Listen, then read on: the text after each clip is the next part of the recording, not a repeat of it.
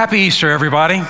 So glad you're here today. I want you to stop for a moment and I want you to look across this worship center. It's been 2 years we've been waiting to see this kind of a sight.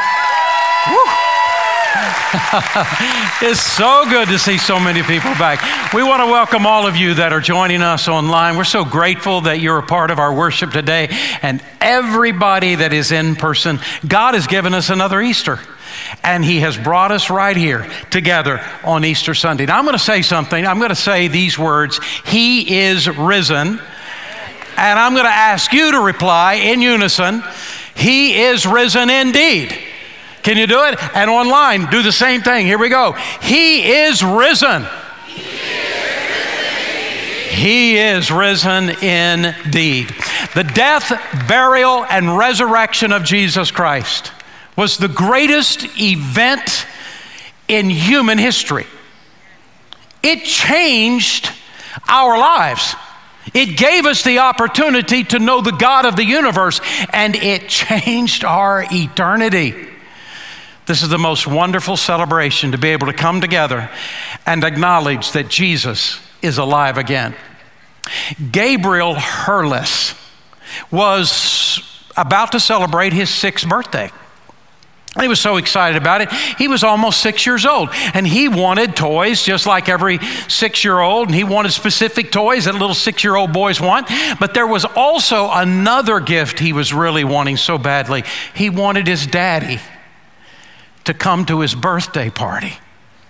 His daddy is Casey Hurley, and he is in the Army, and he was deployed to Iraq, and he had been in Iraq for over a year. And Gabriel had so missed his dad.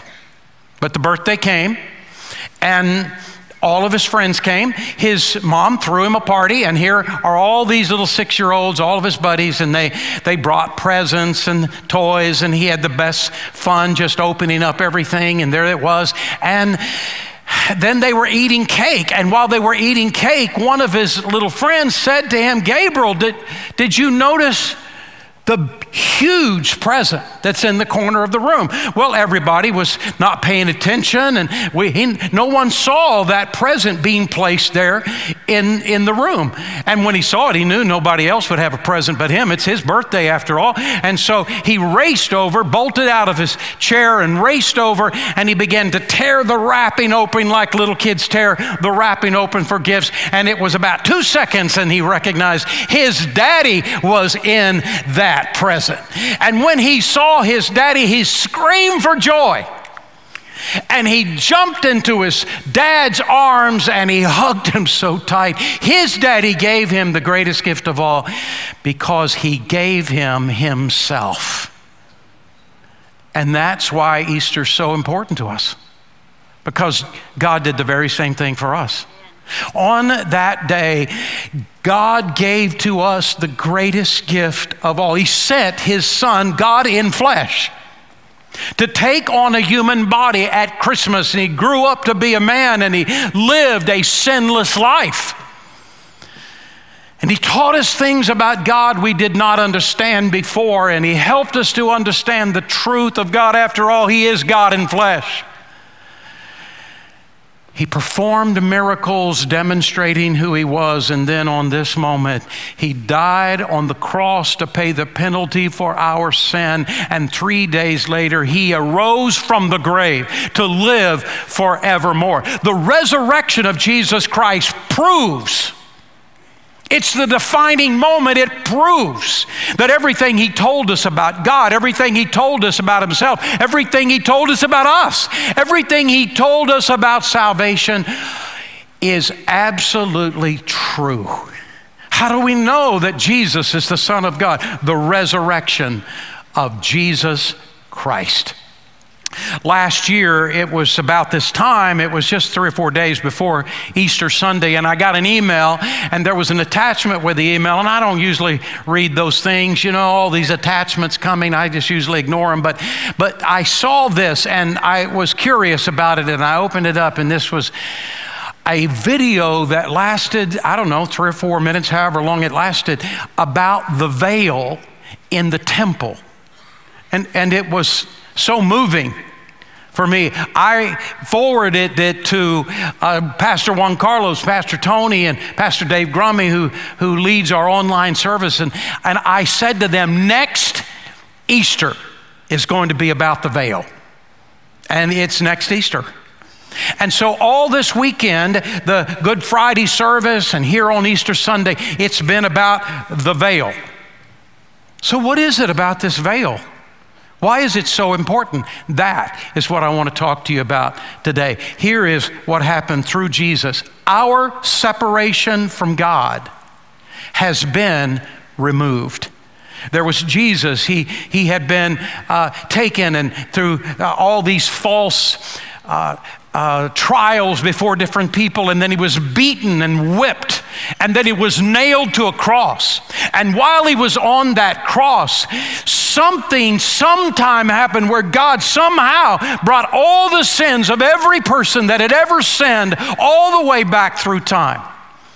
And he gathered all them up and all the sins that would ever be done, and he gathered them all up, your sin and my sin.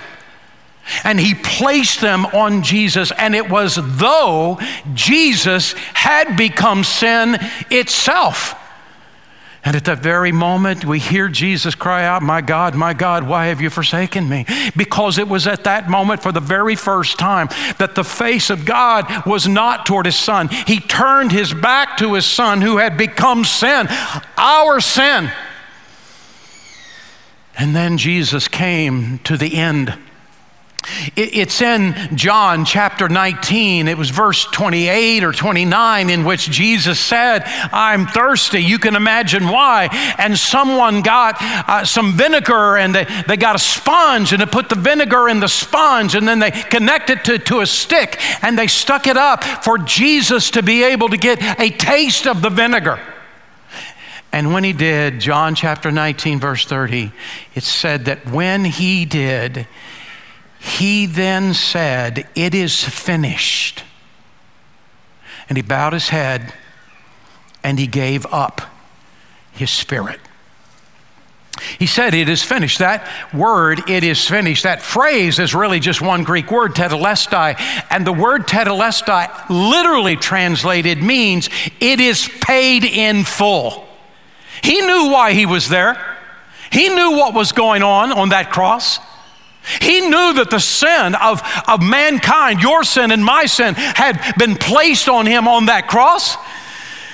And now he had paid the price. Now he had done the job of the reason he'd come in the first place. He didn't come to do miracles. He didn't come to teach us things about God. He came to die, to pay the penalty for your sin and mine. And he knew he'd done it. He'd been faithful. And now it was paid in full. And the moment that happened, Matthew in his gospel, in his account, in Matthew chapter 27, verse 51 said, and at that moment, the curtain of the temple was torn in two, and from top to bottom, and the earth shook, and the rocks split. The curtain, the veil, was suddenly torn in two as though God had just torn a piece of paper. Because what had happened on the cross at the death of Jesus, he had paid for sin. God tore open the veil that had separated us from him. But what does this mean? Let's go back in time. You got to go all the way back to the creation of Adam and Eve, all the way back to the beginning of humanity. God made Adam and Eve, and he made them perfect. In his own image, he made them. In his own likeness, he made them. And he made them sinlessly perfect, to have relationship with them. And they did. And in the cool, they'd walk, the scripture says, in the cool of the day. But God also gave them a free will, because love that has no option but love, it has no ability but to love, it's not love at all. It's just manipulation. It's just pre-programming. They had to have the free will to choose. I choose love. God wanted an authentic love relationship between us and him. But a day came in which they chose sin.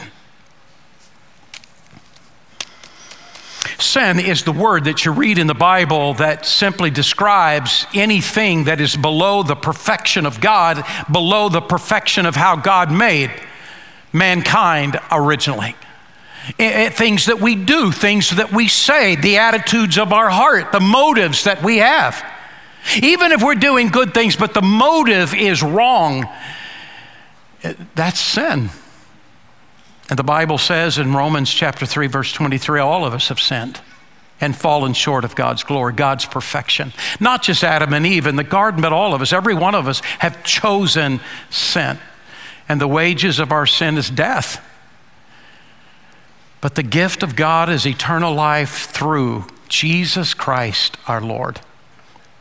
There was a little black bear that was gotten away from its mom, and it was just roaming everywhere. That little bear is about 100 pounds, which for bears, that was a small little bear just roaming around. And it was right outside of Jameson City, Pennsylvania. Outside, out in the country, it's wooded out there. And this little bear came across a jar that had some cooking oil in the jar. He couldn't resist the temptation. It just smelled so good to him. And in order to get down to the cooking oil in the bottom of the jar, he had to put his head in the jar. But when he took a few licks and he got all that out of there, he couldn't get the jar off.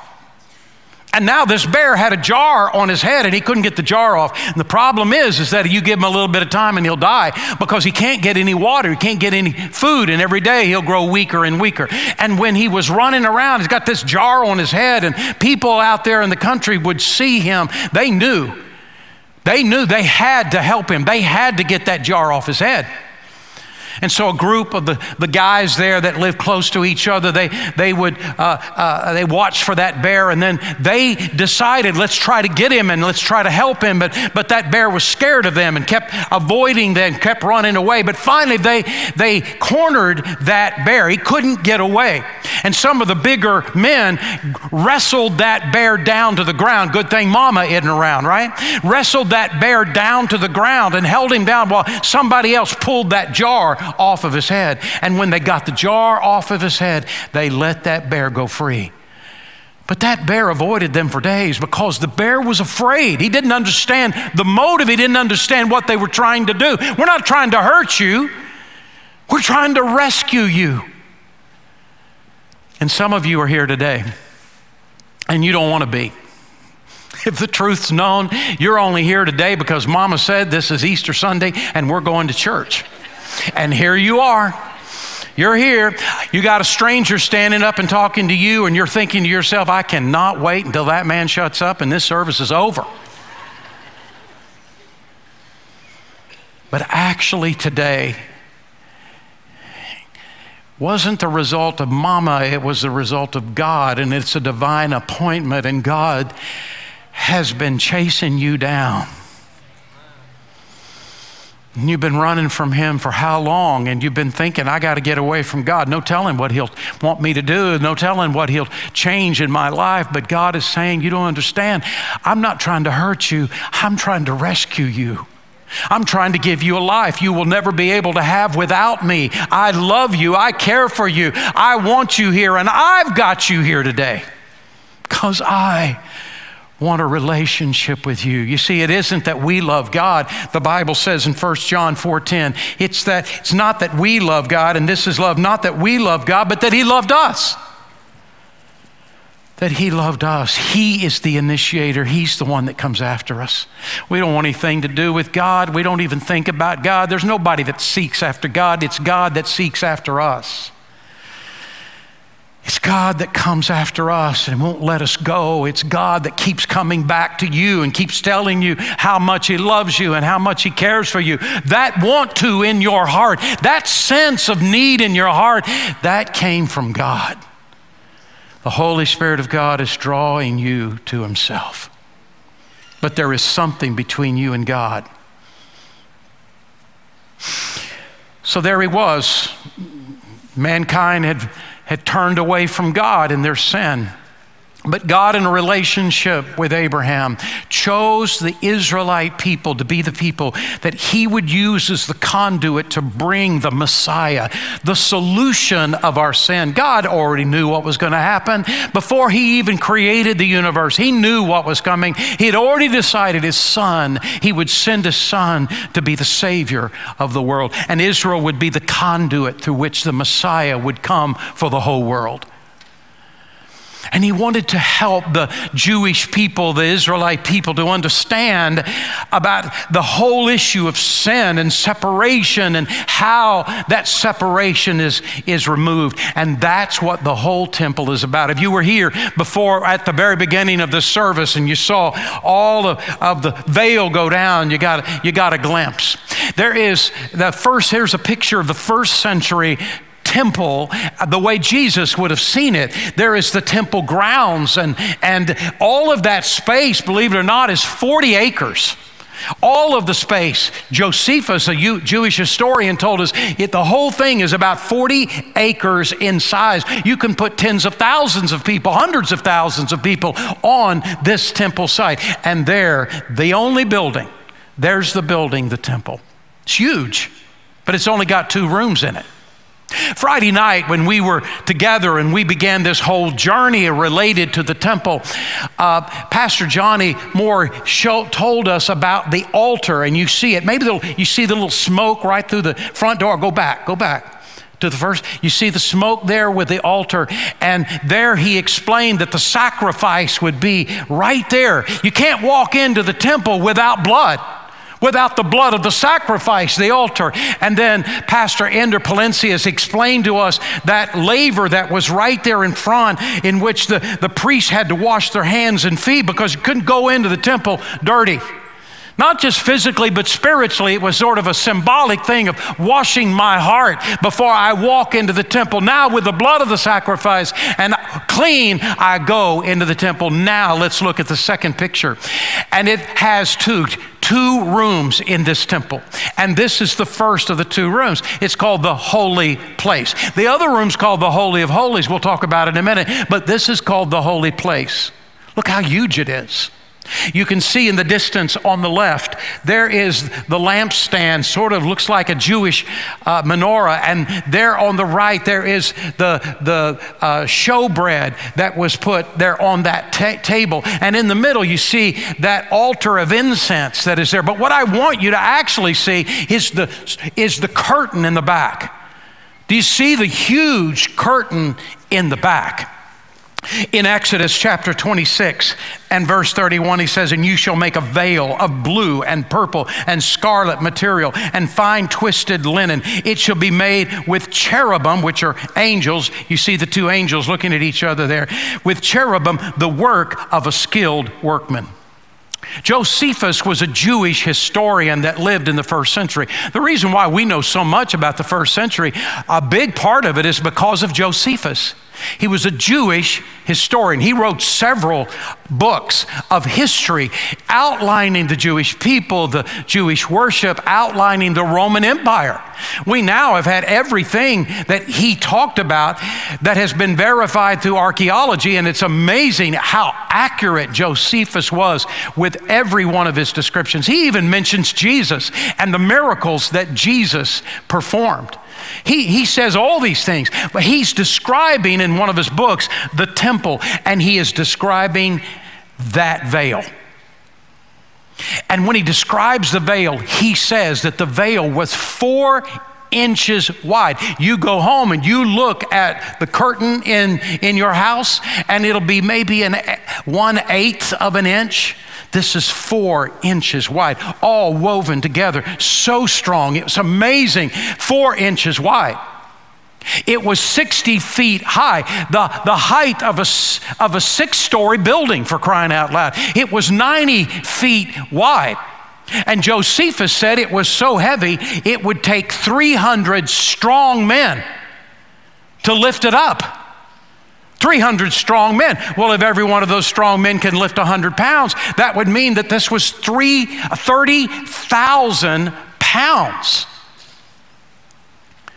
This is heavier than we ever dreamed. This is thicker than we ever knew. It is larger. And this veil separated this room from the next room, the Holy of Holies. And there was just a little slit in the middle.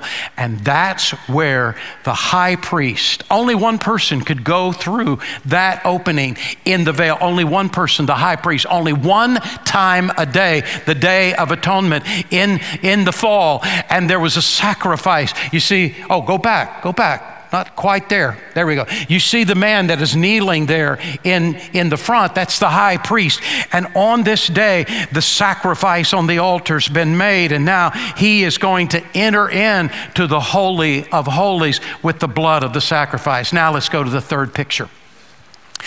There is the Ark of the Covenant. This is just an artist's rendering. The Ark of the Covenant, the high priest is in there, and he, in that moment, is going to take the blood of the Lamb that has been shed and place it on the Ark of the Covenant.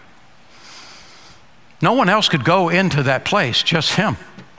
Well, what would happen if he died while he was in there? Well, they thought of that. They tied a rope to one of his feet, and if he wasn't coming back in, they were dragging him out because nobody else could go in. The veil was the separation between everyone and God. This was the Holy of Holies, the presence, the Shekinah glory of God. The veil separated us from God. It was the representation of our sin. A few years ago, there was a woman who was just digging in her front yard, and of all things, she accidentally sliced through an underground cable. And as it turns out, that cable was a fiber optics cable. And for 5 hours, 3.2 million people lost internet. She sliced through the cable and 3.2 million people lost internet for 5 hours. There were people going crazy. There were people fainting out of hopelessness. 5 hours. How could anybody survive 5 hours without the internet? Our sin has separated us from God. And there's hopelessness. The veil of the temple represented the separation between us and God. But on that moment in which Jesus died on the cross, he had paid the penalty for our sin. God knew it. Jesus knew it. He knew exactly why he was there. And at that moment, God then reached down to that veil and he ripped it in half as though he was tearing a piece of paper. And in that moment, he was saying, now to you and me, you have full access to me because your sins have been forgiven by the blood of Jesus Christ.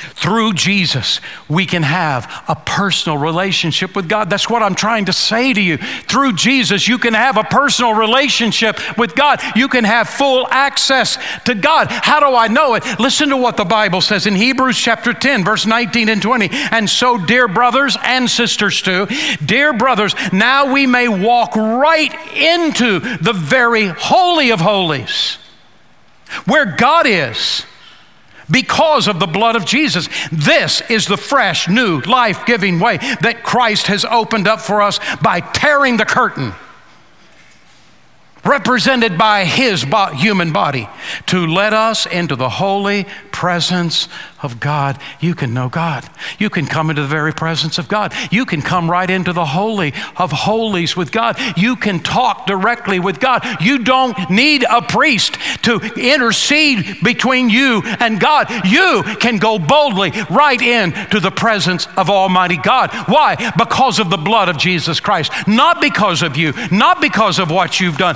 not because of your life, not because of some things you've done, but because of Jesus. But because of Jesus. The blood of Jesus Christ paid your way. And that means that nothing can take away that access. because it was paid by the blood of Christ. So how do I get it? How do I have this relationship with God? The Bible tells us in Romans chapter 10 and verse 9, and listen to how he puts it. If you will confess with your mouth that Jesus is Lord. The word Lord means boss. You've been your own boss. You've gone your own direction. You've done your own things, and look where it's gotten you. You've pushed God away. I'm not interested in anything about you. But if you are willing to repent of your sins and turn your heart back to God, if you are willing to say, Jesus, you are my boss. I turn my heart to you. I believe in you. I love you. And I give you the freedom to be in charge of my life. If you'll confess with your mouth that Jesus is Lord and you believe in your heart that God raised him from the dead, not your brain. Our brain can say, oh yeah, of course I believe in the resurrection of Jesus. Of course I do. But to believe in your heart means that you believe to the point that you commit yourself to him. I'm serious about you. I want you in my life. I want you to lead my life and guide my life. I so believe in the resurrection of Jesus Christ that I give you my life. I give you my heart. He says if we'll confess with our mouth that Jesus is Lord and believe in our heart that God raised from the dead, you'll be saved right then and there. And when that happens at that moment of salvation, you become a child of God. Before, when we're born, we are a creation of God, but now through Jesus Christ, we become a child of God. And the reason I bring it up is because it's referenced now. Look in the next two verses. And since this great high priest of ours, Jesus, rules over God's household, that's the family of God, over us who know the Lord, let us go right into God himself, his presence, with true hearts, fully trusting him to receive us because we have been sprinkled with Christ's blood to make us clean and because our bodies have been washed with pure water. This is why at Sugar Creek we talk about the blood of Christ. What's wrong with these crazy people? They're talking about the blood so much. It's the blood of Christ. It's what his blood did for us. This is Mark Hartman's paraphrase of the verse. And since Jesus, who's our high priest, is our Lord and Savior and has brought us into the family of God, we can go right into the presence of God with total confidence that God will receive us not because of our goodness, but because of what the blood of Christ did on the cross for us. His blood bought our forgiveness, and now God accepts us because Christ lives in us. Christ lives in us because we've accepted him as our Savior, and we have demonstrated that fact through baptism. Christ's blood is not ordinary blood. It's the blood that defeated the enemy. It's the blood that crushed Satan's head. It is the blood that took the keys at death and hell. It is the blood that causes the demons to tremble. It is the blood that opened blind eyes and cured the lepers and walked on water and calmed the seas. It is the blood that restored the woman caught in adultery. It is the blood that forgave people who crucified him. It is the blood that sets you free. That's the blood of Christ, and that is what has bought our freedom. And you may be thinking, but not me. I have done so many things. There is no way. You don't even know. There's no way after all I've done. And here's what I'm going to say to you. Shake off the guilt, quit living condemned, and receive the forgiveness. The blood says you are more than a conqueror. The blood says you can do all things through Christ. The blood says that the forces that are within you, the Holy Spirit of God, is greater than the forces that are against you. Give your heart to Jesus Christ. Receive the forgiveness he bought for you. And he'll come into your heart and he'll save you and he'll forgive you and he'll cleanse you and he'll begin to live inside of you and he'll begin to show you how to live your life. He'll begin to show you how to treat other people. He'll begin to show you how to live in a way that brings honor to him, in a way that gives you the greatest life ever. He didn't come to steal your life. He came to give you life in all of its fullness.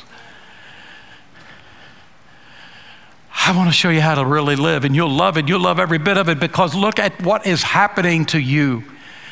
That's what he bought for you. Would you give your heart to Christ? Those of you who are watching online, would you give your heart to Christ today? Maybe you say, it's the first time I've ever understood this. I had no idea. But I want you to open your heart, and by a lifted hand there on the internet as those who are helping you, I want to give my heart to Jesus Christ. I want to accept Jesus as my personal Lord and Savior. Would you do that this morning? And those who are here, I want to settle this relationship with God. In just a moment, we're going to close out this service. And when we do, you can go out these doors and into the commons area, and you'll see the 2-story playscape. And to the side, you'll see a room that says Next Step Center. And our ministers will be there, and we'll talk with you one-on-one in the quietness and just personally. And you can give your heart to Christ if you want. The Next Step Center, I want to know Jesus. I've accepted Christ, but I've never been baptized. I want to join this church. Whatever God's leading your heart to do, let this be the greatest Easter ever. Let this be the day you settle it with God. Would you pray with me? Father, we come to you today, and oh God, we acknowledge we need you. Oh God, we need you, and we ask that you would move in our heart. You've been drawing us. You've been telling us how much you love us. You've been giving us this want to, and it's come from you, and it is you drawing us to yourself. And God, today we say yes. Move in hearts today, Father, to say, I'm giving my heart to Jesus Christ today. Move in hearts to say, well, I've already accepted Christ, but I've never been baptized and I want to be baptized. Father, move in the hearts of people that know you as Savior, but need to recommit their heart to you on this Easter Sunday. God, we thank you for what you did. We thank you for the veil and the tearing of it, representing our separation from you. And now full access into the presence of the God of this universe. And Father, this morning we say yes. Yes to Christ. Yes to that call. Move in hearts today. We pray in Jesus' name, amen.